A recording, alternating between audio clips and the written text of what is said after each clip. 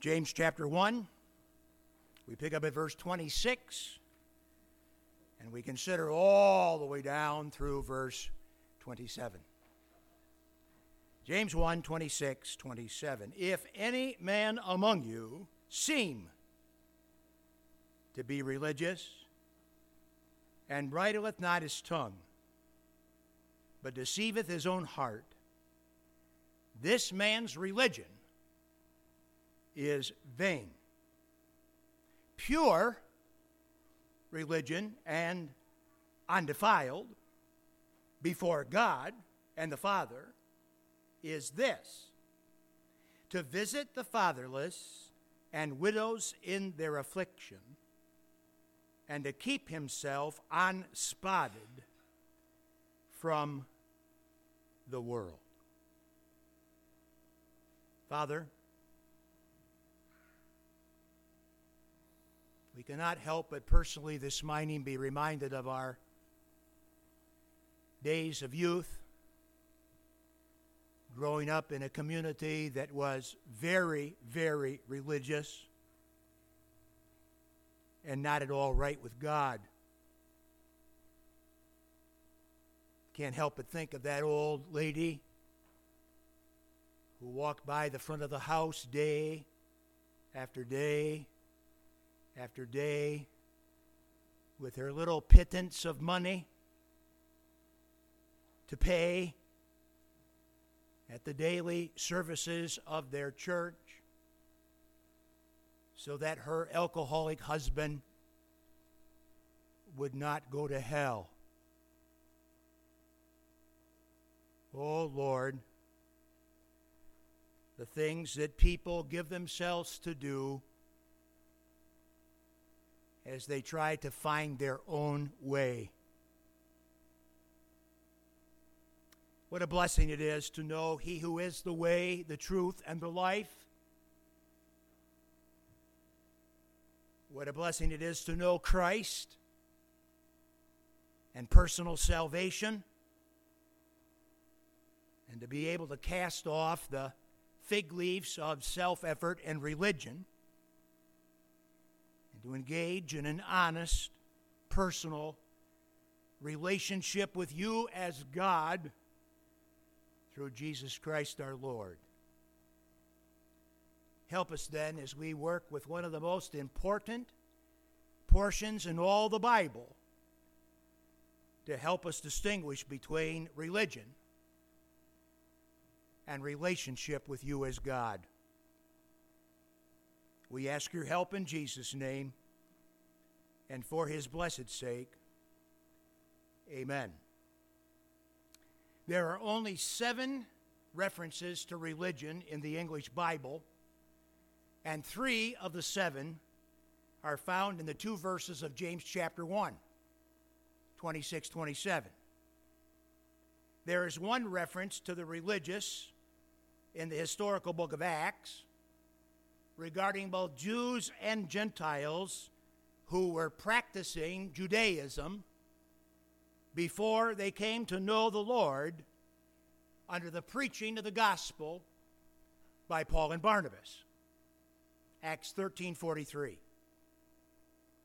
The Apostle Paul uses the term religion to describe himself before salvation when giving his testimony before King Agrippa, as found in Acts 26. And then Paul, twice more, writes of religion when writing of his testimony to the Galatians, chapter 1, verse 13, and chapter 1, verse 14. Paul was very religious, indeed a Pharisee, before trusting in Christ. Paul never described himself or others as religious after faith in Christ expressed. We do not commend religion, but being right with God through personal faith in Jesus Christ.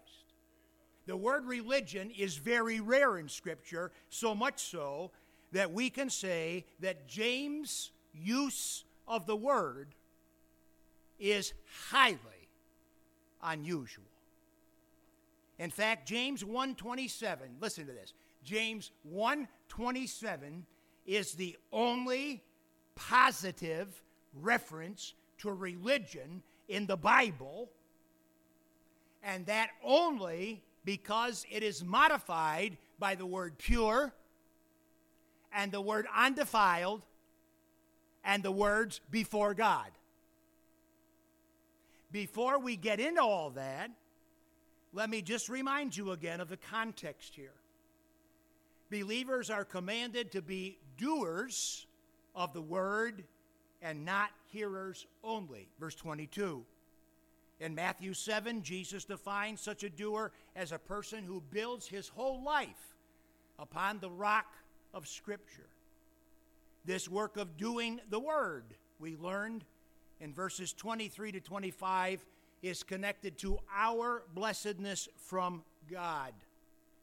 By likening God's word to a mirror, we were able to specify the work of doing and its connected blessedness. The doer looks repeatedly into the perfect law of liberty, not just the Old Testament law that condemns, but the New Testament law of the gospel that allows that individual looking to, number two, see themselves correctly in the light of the Old Testament law and the New Testament gospel. So the doer of the word looks and looks and looks and sees and sees and sees. And what they see is the condemning of the law and the remaining elements of sin and inconsistency. And what the one who looks and sees into the perfect law of liberty is likewise the gospel, upon which the believer stands as right before the throne of God by faith in Jesus Christ. That is the ongoing process that then is added unto by the word doing. That fresh and correct sight of oneself prompts the confession of remaining sins and the confirmation of faith in Christ.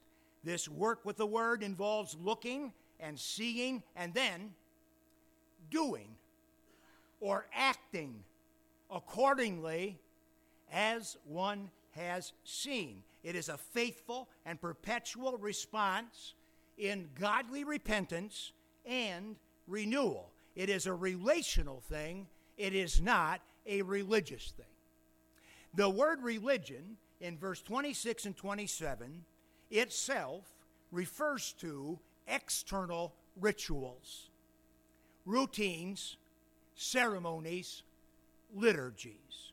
Such external doings apart from relationship with God and heartfelt response to God is said to be vain or futile, or if you will, useless. The word vain itself carries the idea of that which is devoid of force. So you go out to the car on a cold winter's morning and you kick the key and zip, nothing. The battery is devoid of force and thereby devoid of use. You might as well use the battery as an anchor for your boat because it is no good as it relates to power to crank anything relative to your car. It is devoid of force and good use. There's an awful lot of people that call themselves Christians that live just exactly that way. External adherence alone and perfunctory public participation among the children of God is forthrightly condemned in the whole of Scripture. Religion of the usual variety is well represented in the life and testimony of the scribes and the Pharisees, as seen in the 4 gospel accounts and the book of Acts. Religion of the unusual kind, as referenced by James at verse 27, is not what we personally would call religion at all, but rather biblical Christianity. We assume that James uses the term religion as modified by the words pure and the words undefiled and the combination of words before God and Father because his original audience was Jewish, having had many experiences within Judaism before placing their faith in Jesus Christ personally. What did I just say? I just said the only reason there is one positive verse in the Bible for religion is because the people that are being addressed as to the original audience were all that religious before coming to faith in Jesus Christ. For the purpose of our own precision of language and presentation of God's truth, we prefer not to use the word religion in any positive way. Now, when I was just praying a few moments ago about my boyhood experiences on the other side of the state in the Catholic community, and referenced that old woman, I have a particular woman in mind. I could give you her name. I'm not going to, but I could give you her name. I could tell you her husband's name. If I had $1 for every time that I helped pick her husband up out of the street who had fallen over drunk just before our door of our house over there on the other side of the state when I was a boy. If I had $1, I'd had plenty of money to spread around this morning to a lot of you. We do not consider ourselves irreligious, but non-religious. As John Phillips says it, Christianity is not a religion. It is a relationship. It is Christ. Nonetheless, James uses carefully the word religion as modified by 3 particular terms when instructing his Jewish brethren. And I want you to look at that with me briefly as it relates to that modification, as it relates to a word that we are going to basically view as a negative word, religion, in all the Bible. The first word that modifies the word religion is the word pure. James spoke of pure religion. The word in Greek yields the English word catharsis. It references that which is clean or purged. It particularly, in this case, means clean or purged from troubles. Or we may say, harassment-free. Fussy little details are the hallmark of religion. It's time to bow. It's time to curtsy. It's time to genuflex. It's time to do this. It's time to do that. It's time to do this. Predictable gestures in ritualistic performances, scripted, man-made words fill the air in religious public gatherings.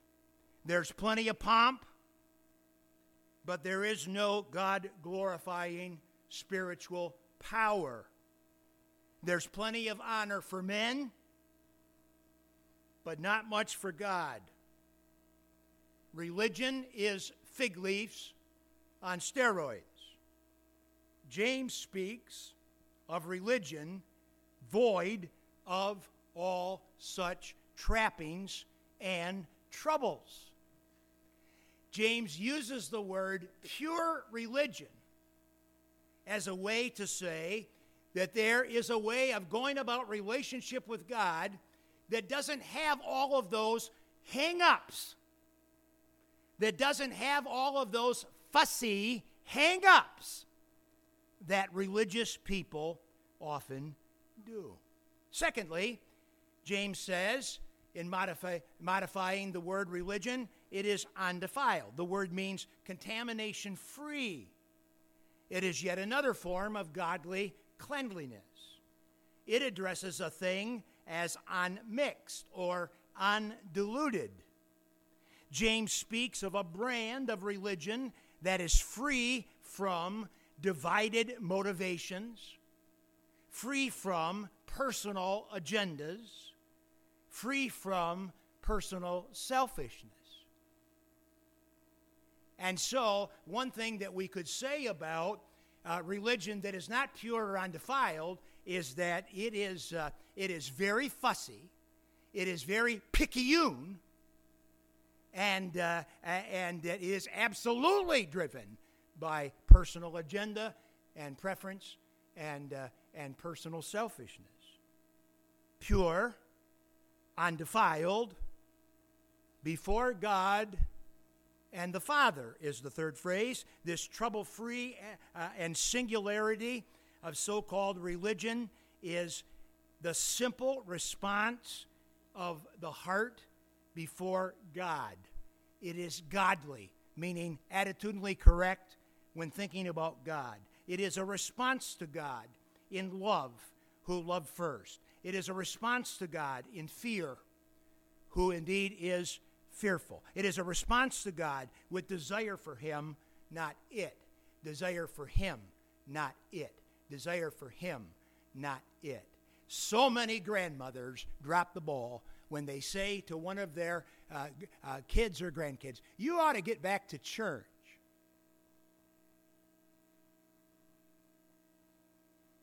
When most of the time when people go to church these days, they won't even hear about the God of the Bible. What good would it do you to go to the church of your choice? No, we want people to be right with God. And certainly if the church is right, well, then there's a connection. But I tell you, in the United States of America, that connection between the church and God was disrupted and mixed long, long time ago. And no grandparent helps a grandkid by saying, "You ought to get back to church." You need to know God through Christ and be a part of a local church. It will help you grow in the grace and the knowledge of the Lord Jesus Christ. There's a huge difference between the religious and those that are right with God. I read one man, formerly a religionist, who indeed came to know Christ, who said this of himself: "I formerly hid from God, but now I'm hidden in God." That's how a religionist described his salvation. I formerly hid from God under the fig leaves of religion. I hid from God under the cover of my own created ritualistic response. But now, by faith in Christ, I am hidden with Christ in God. Please do not think that we, nor less James, condemn all structure in public expression towards God. Scripture says everything is to be done decently and in order. Principles of design and structure must be a part of every public worship service. But even the rituals and ceremonies under God's own law were to be practiced from the heart. The notable difference between the faithful Old Testament saint and the faithless performance of commanded ritual was indeed heart. Those Old Testament rituals, we know, foreshadowed the person and the work of Christ. But most often, the Old Testament rituals and ceremonies were performed apart from right-heartedness. This is why we refuse to reference the Old Testament law of God as the same thing as Judaism. Let me say it again. We refuse to reference the Old Testament law of God as being one and the same as Judaism. God gave his perfect law, and if men's hearts were right, they were pointed towards faith in the coming Messiah. But men created, and men augmented, according to their liking, the law of God in the practice called Judaism.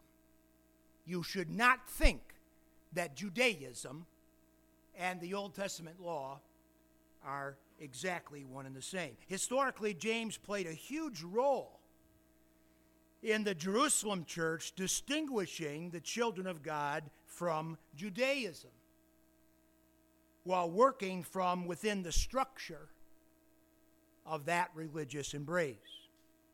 Maybe James suspicioned that some of his fellow Christian Jewish readers were depending too heavily on the old ways of religious thinking rather than the merits of relationship with Jesus Christ. Thus he writes of a pure and undefiled religion before God, in contrast to the fussy and often heartless expression to God that comes through ritualistic forms.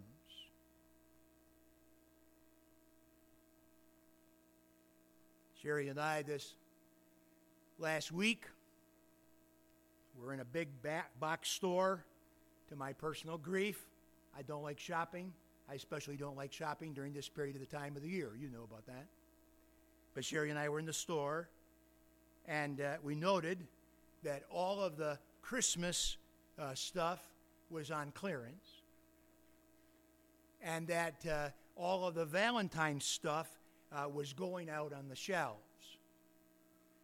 Valentine's is not until February the 14th, but on December the 29th, at the big box store, you could have bought all kinds of Valentine's stuff as the shelves were stocked for what's next, as the world pushes you according to its agenda. I talked to you many times about Valentine's Day. I talked to you many times about calendar Christianity. I've talked to you many times about a marriage that is built upon the fact that it's the day I'm supposed to buy flowers. How meaningful could that be?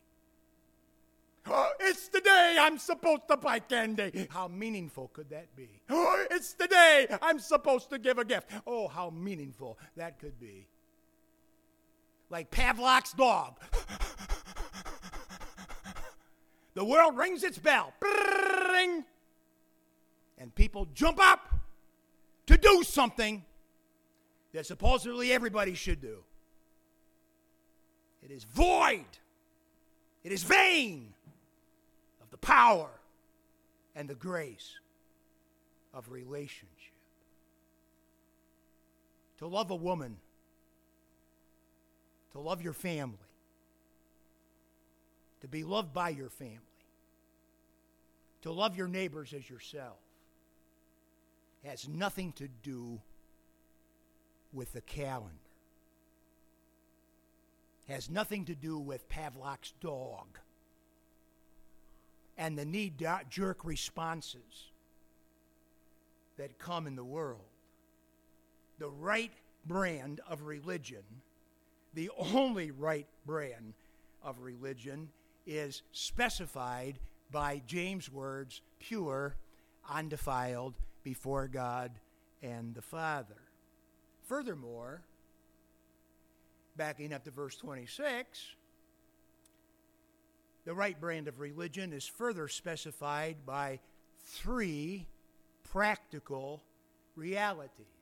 And if you're saying to yourself right now, Pastor, it almost sounds like you're preaching two sermons today. Right. I just preached one, I'm going to preach another one because they go so closely together. I figured you could handle two today. Here we go. Three additional things specify the right brand of religion. Number one, the right brand of religion is distinguished by a worshiper's genuine control of the tongue. If any man among you seem to be religious and bridleth not his tongue, says the text. The New Testament Pharisees were known to be pious people with sharp minds and tongues. The religious brand of Christianity is often heady and highly critical of people, even God's people. The Bible can be used to beat on people, and often has been so used at times, even here. I was raised to be anti-creed. I was raised to be anti-ritual to the point of a fault. There are some wonderful and godly expressions formulated over the discourse of church history that may well serve us well. But at the end of the day, we cannot ultimately take joy or comfort in any creed, but rather in Christ. It's personal. It's about Him. Always Him, never it. My boyhood years were in an area saturated with Roman Catholicism. My senior years here with you are spent in an area known for its Reformed doctrine and church. Both in Catholicism and the Reformed Church, the promotion of creeds and forms represent truth in a way that produces high levels of participation without personal relationship with God secured or maintained. Please understand, I cannot speak ultimately of, in positive terms, even a Baptist, as errors in orthodoxy and errors in orthopraxy are all too easily illustrated among us, not just in others. We must speak the truth of Christ clearly as to His person and work. And as we preached in the last hour, we must walk as He walked. A person that embraces the right kind of religion is distinguished by genuine control of their tongue. They do not speak above the level they live. They speak right in commensurate relationship to their life as right. Secondly, right religion is distinguished by a worshiper's genuine concern for the needy. Again, verse 26, if any man among you seem to be religious and bridle not his tongue, but deceiveth his own heart, this man's religion is vain. Pure religion and undefiled before God and the Father is this, to visit the fatherless and widows in their affliction. Right religion is distinguished by the worshiper's genuine concern for the needy. One of the things that is interesting about this day is that many of the people that the world tells me on television, tells me in social media, tells me in personal conversations, one of the things that happens to me is that the people that the world tells me are needy, I don't believe are needy as they are represented. What is your neighbor's greatest need? What is your friend's greatest need? What is the great need in this world? You already know the answer. Christ. Is that where your head is? Is that where your pocketbook is? Is that where your efforts are? The Bible word visit here has nothing to do with stopping by a place and saying hello. The Bible word visit here has nothing to do with the aspect of handing out a bottle of water in the middle of a 5K race. The word here speaks of pastoral help and care. Indeed, the compound word in the Greek is built upon the word most usually translated overseer or bishop. Think of that. Here's real religion. For you to be a bishop, for you to be an overseer, for you to be a pastor. In this case, the one doing the pastoral work may or may not be a vocational pastor. The word is used, as is the word for deacon, in reference to all believers in this case. All believers are to step up and help and care for others according to their real need. Hands-on benevolence with an ever steady eye on the needy relative to faith and growth in Christ is our mutual calling. Let me say it again. This hands-on benevolence with ever an eye on the needy one's faith, with ever an eye on the needy one's growth in Christ, is my calling and yours. Want a Bible verse? Romans 12:10. That tells us that we are to live and give priority and preference of benevolent care for faith and growth to one another within the body of Christ.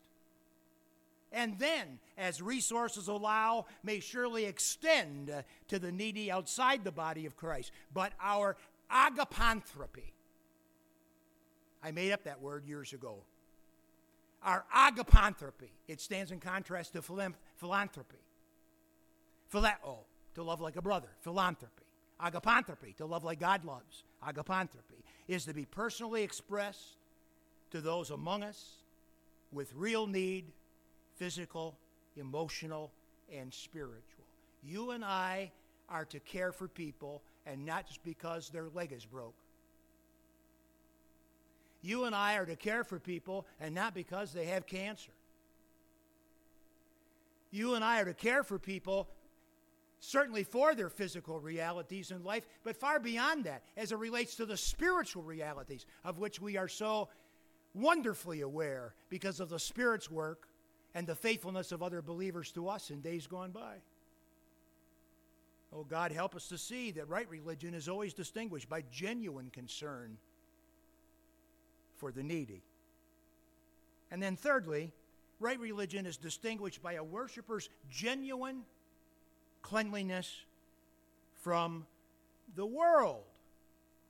Verse 27 ends this way: to visit the fatherless and widows in their affliction, and to keep himself unspotted from the world. Love not the world, neither the things that are in the world. If any believer loves the world, the love of the Father is not in him. So said the Apostle John. You and I practice the right brand of religion when we keep ourselves as the Lord Jesus kept himself on earth, unspotted from this world and unstained by sins. Of course, he did that perfectly. But you and I must at least be on the try. I find in my soul no sense of lacking understanding. I find in my own heart no sense of disgust in the life of any person who falls and fails, but is indeed one who is on the try before God.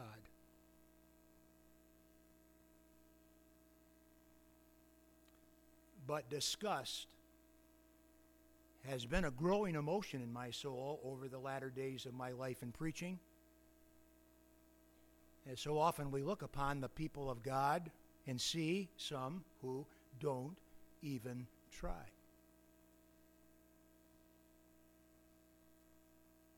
We all fail, and there is no glory in those failures.